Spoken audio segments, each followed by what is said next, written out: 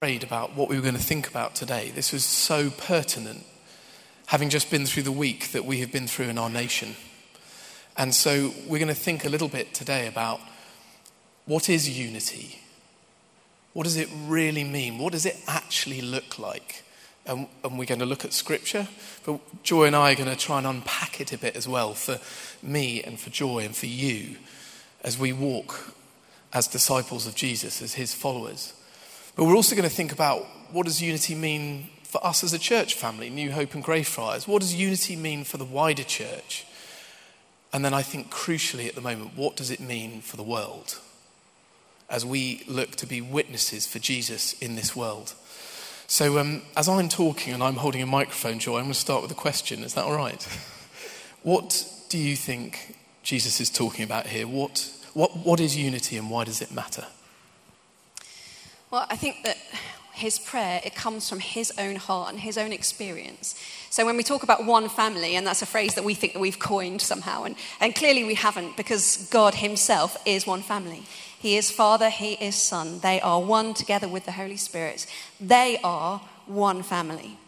And so actually what I think we're talking about as we look at this, and the reason why Jesus is so passionate and he prays about it, is that he wants us as God's children not only to experience the salvation that brings us into God's family as God's children, but to also experience that as a family, as a kind of a connectedness, as a relational thing that one and another together we can be like God is, in that there's just this constant conversation, constant love, constant flow of togetherness in purpose and in glory.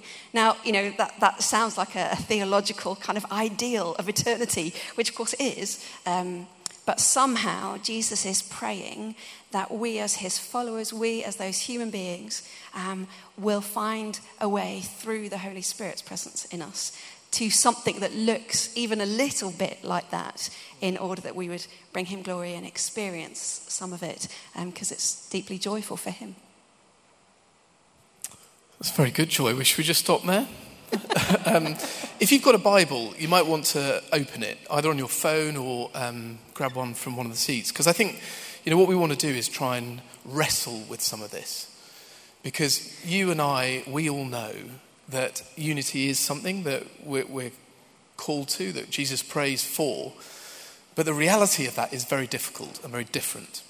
And so just to sort of, as Joy was speaking, if you turn to John 17, verse 21, what you can see there is Jesus has prayed for his disciples, and he then goes on to pray for all believers, and that's you and me. That's all followers of Jesus down the ages. We see what Joy's just said, verse 21, that all of them may be one, Father, praise Jesus, just as you are in me and I am in you. And that is where it all begins. It's the Trinity, isn't it? So Jesus is praying that same dynamic, same relationship between Father, Son and Holy Spirit, three and yet one, would be mirrored in you and me and all followers of Jesus as we live our lives. And I think it's also just really important, I don't know whether I can do this, hold this and flick the pages, but if you turn on to Ephesians chapter 4, you can just listen if you don't want to flick your Bibles, but Ephesians chapter 4, and I'm going to come back to this a few times, but in verse 13 I think it is.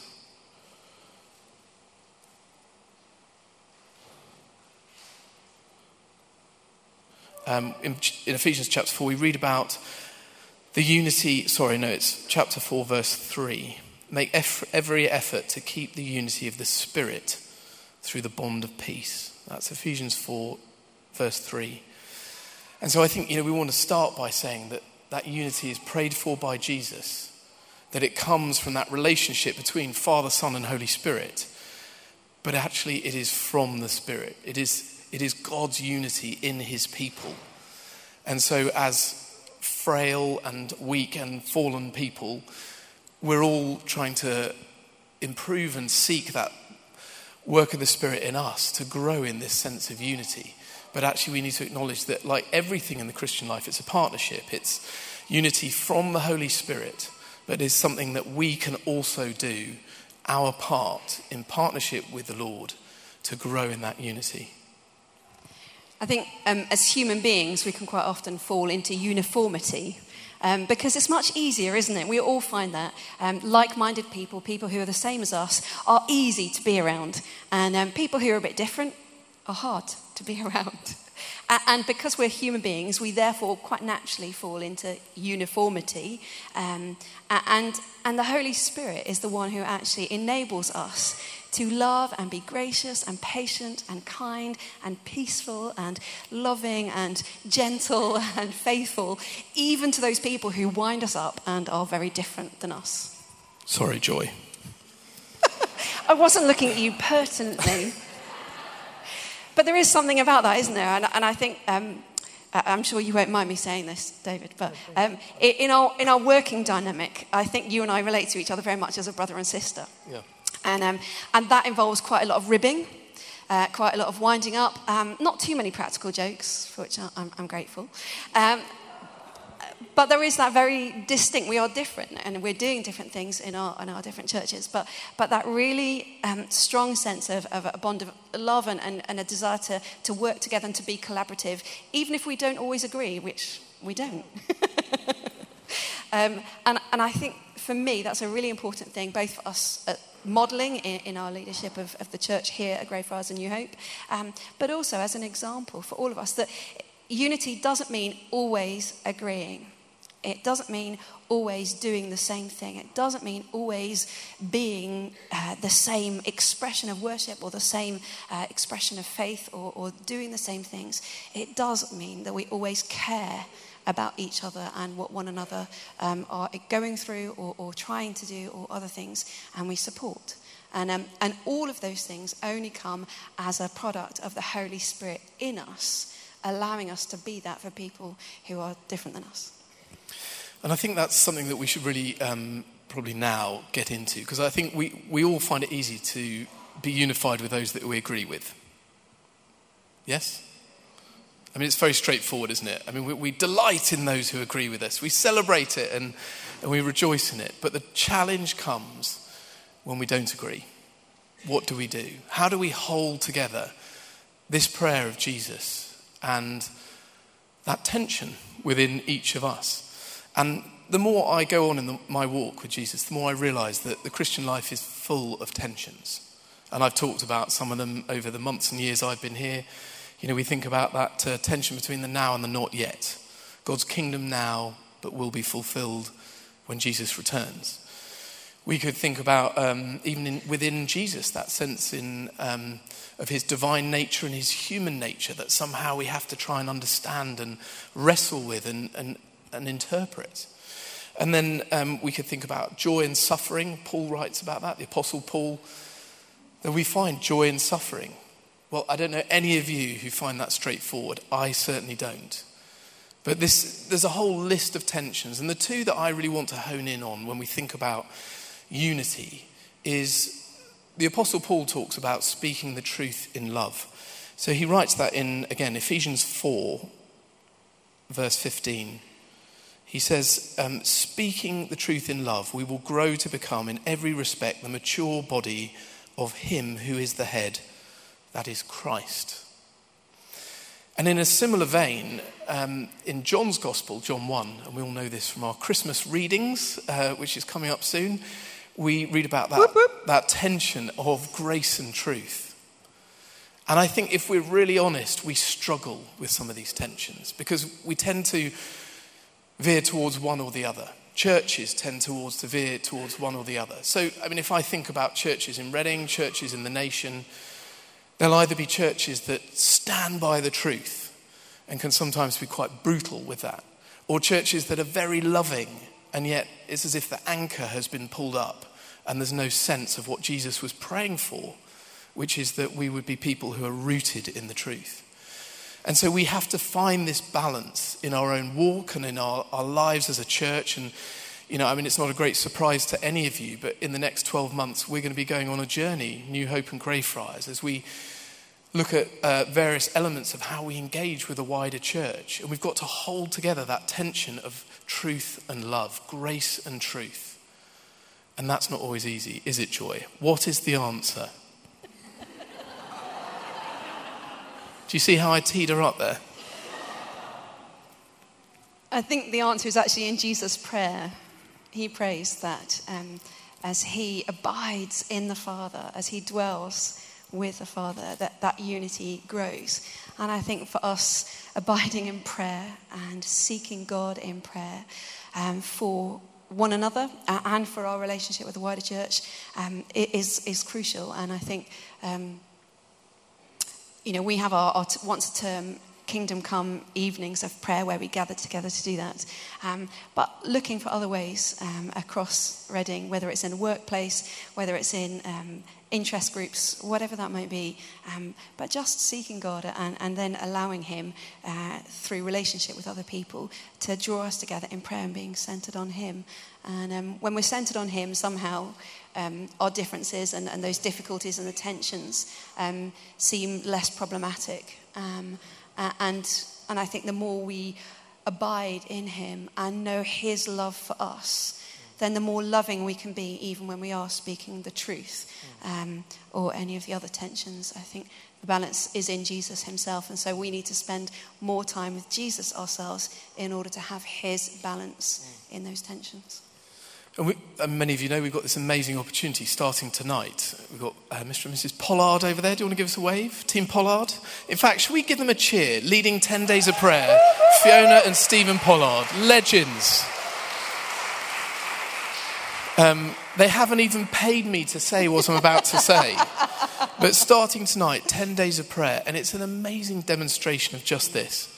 Of churches around Reading, different denominations, who wouldn't all agree on every doctrinal point, and yet we're coming together around Jesus to pray for Reading and to pray for our country. And for me, this is a huge call to prayer for us as God's people in Reading. And so I just want to encourage you, if you can, give some time, go and chat with Fiona and Steve over lunch, find out ways in which you can get involved. But I agree with Joy, we've got to pray. We have to remember who we are centred around.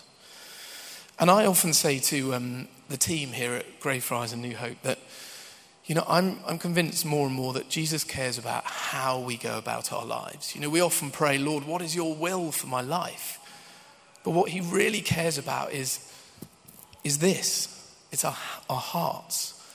And so as we read on in Ephesians 4, and I won't read it all, but Paul is writing about this difference between the ways we shouldn't be and the ways that we should be. And it really struck me, Ephesians 4 verse 31, as we look out at our nation. And as I watched, I think someone said to me recently, never before has BBC Parliament, the channel on television, been so popular. Not necessarily a good thing. But these words say, get rid of all bitterness, rage, and anger. And scripture is like a mirror, isn't it? Held up to us. What is in us? Is it bitterness? Is it rage? Is it anger? Even in this church, we won't all agree on whether we should remain or leave. And I'm definitely not going to start that debate now. But what I can be absolutely assured of is how we respond as followers of Jesus right now in this nation. Jesus calls us to be salt and light. And we're to let the light of Christ shine through us. How do we do that? Well, we read on Ephesians 5, follow God's example. As dearly loved children, live a life of love, just as Christ loved us and gave himself up for us as a fragrant offering and sacrifice to God. And I'm sure most of you would agree, the nation needs a different model. It's broken. Democracy is really in trouble at the moment. Our parliament is struggling. And we know the answer. But the answer is Christ in you, the hope of glory. It's Jesus Christ in you and me and Joy as we live our lives and we model what it means to speak the truth in love. And we model what it means to disagree well. And that is something that the church is wrestling with, and it's something that the nation is deeply struggling with.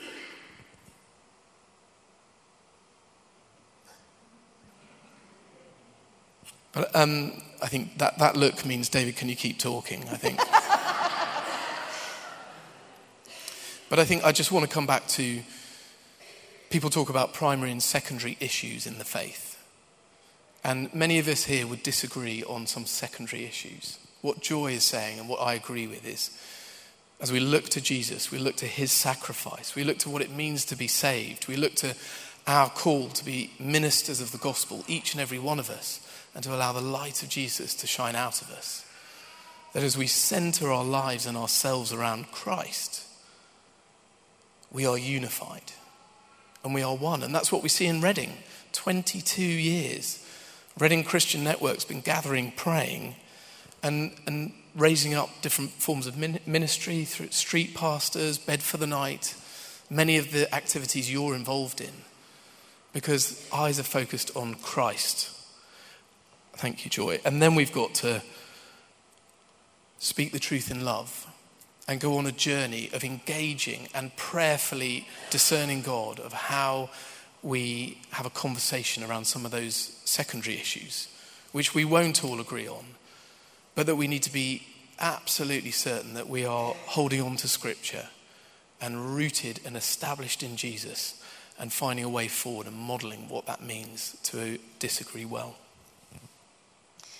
And I think one of the key elements of this issue is that as we do that, as we kind of fight our own human nature to try and love and pray for and seek the best for others, that something changes in the atmosphere around us. We operate in the physical realm, but the spiritual realm is around us all the time. And what happens when we choose to lovingly be united as God's children, as brothers and sisters together in whatever format that is, that somehow that has an impact on the world around us. And we want to see God's kingdom coming. We want to see it for our nation, but we also want to see it in the world. The world around us is broken. It doesn't take much looking at the ordinary news, not just the Parliament channel, to see that our world is in need of greater unity, of an awareness, and that we as human beings are one family. And if we could deal more graciously, more lovingly with our differences as a world, as a globe, then perhaps we would see less problems and less difficulties everywhere. And we look at the world and we see so much brokenness and feel completely helpless, even more so than we feel helpless looking at our own nation. But actually, Jesus prayed, and his prayer was for 12 men who'd followed him, or 11 men who followed him, and for those who would come afterwards. And he prayed and he left it at that. And then he went back to heaven because he knew that with the Holy Spirit, those who would come after him would change the world. And we've seen through history God do miraculous things across the world. And I believe he can do it again. I believe that he is interested in that. And I believe that our prayer lives are the ways in which he wants to be doing things in the spiritual realms, perhaps that we can't necessarily see, but we believe and trust him that he is doing. And our unity, our love for one another is a really significant part of that, that when we take positive action towards being one family, it has an impact much further than we can see.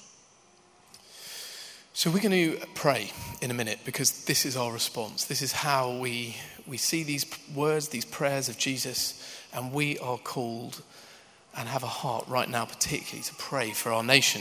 But just before we do that, next week here at Greyfriars, and I know you're not doing the same at New Hope, but we're going to begin a series looking at the book of Hebrews. And we're going to go through the whole book, and as part of that, what we read is about this unshakable kingdom. And so I just want to take 20 seconds to instill hope in you. Because whilst the world looks like everything is shaking at the moment, it feels like everything is shaking. There's questions everywhere in our society, in our schools, in our nation, amongst families, and there's even division within families around what is going on in our country at the moment. What we read in the book of Hebrews is the kingdom of God that you and I are part of is unshakable. It was here at the very beginning, and it will be here right at the end. And so we are people of hope. And I want us to begin praying for this community. And we're going to just turn, if you don't mind, into 2s and 3s. If you feel uncomfortable doing that, then please just pray silently on your own. If you now look around at who's next to you and you think, oh, no thank you, I'd much rather go over there. In a minute, you can sort of dash across the church and we won't judge anyone. But we're going to pray together. So pray in 2s and 3s on your own if you prefer. And we're going to start by praying for us as a community. And I would love us to pray a couple of things, but you can pray whatever the Lord puts on your heart. We want to pray along the lines of, Lord, would you use us as a light in this world? Would you help us to be bold as we seek to be people who speak the truth in love and who model what it means to live differently and yet united around Jesus? And that God would grow and protect the unity between New Hope and Greyfriars, our 4 congregations. So let's start praying for that, and then we'll move on to pray for the wider church and then the world. So 2s and 3s, let's take 2 or 3 minutes to pray. Ready, steady, go.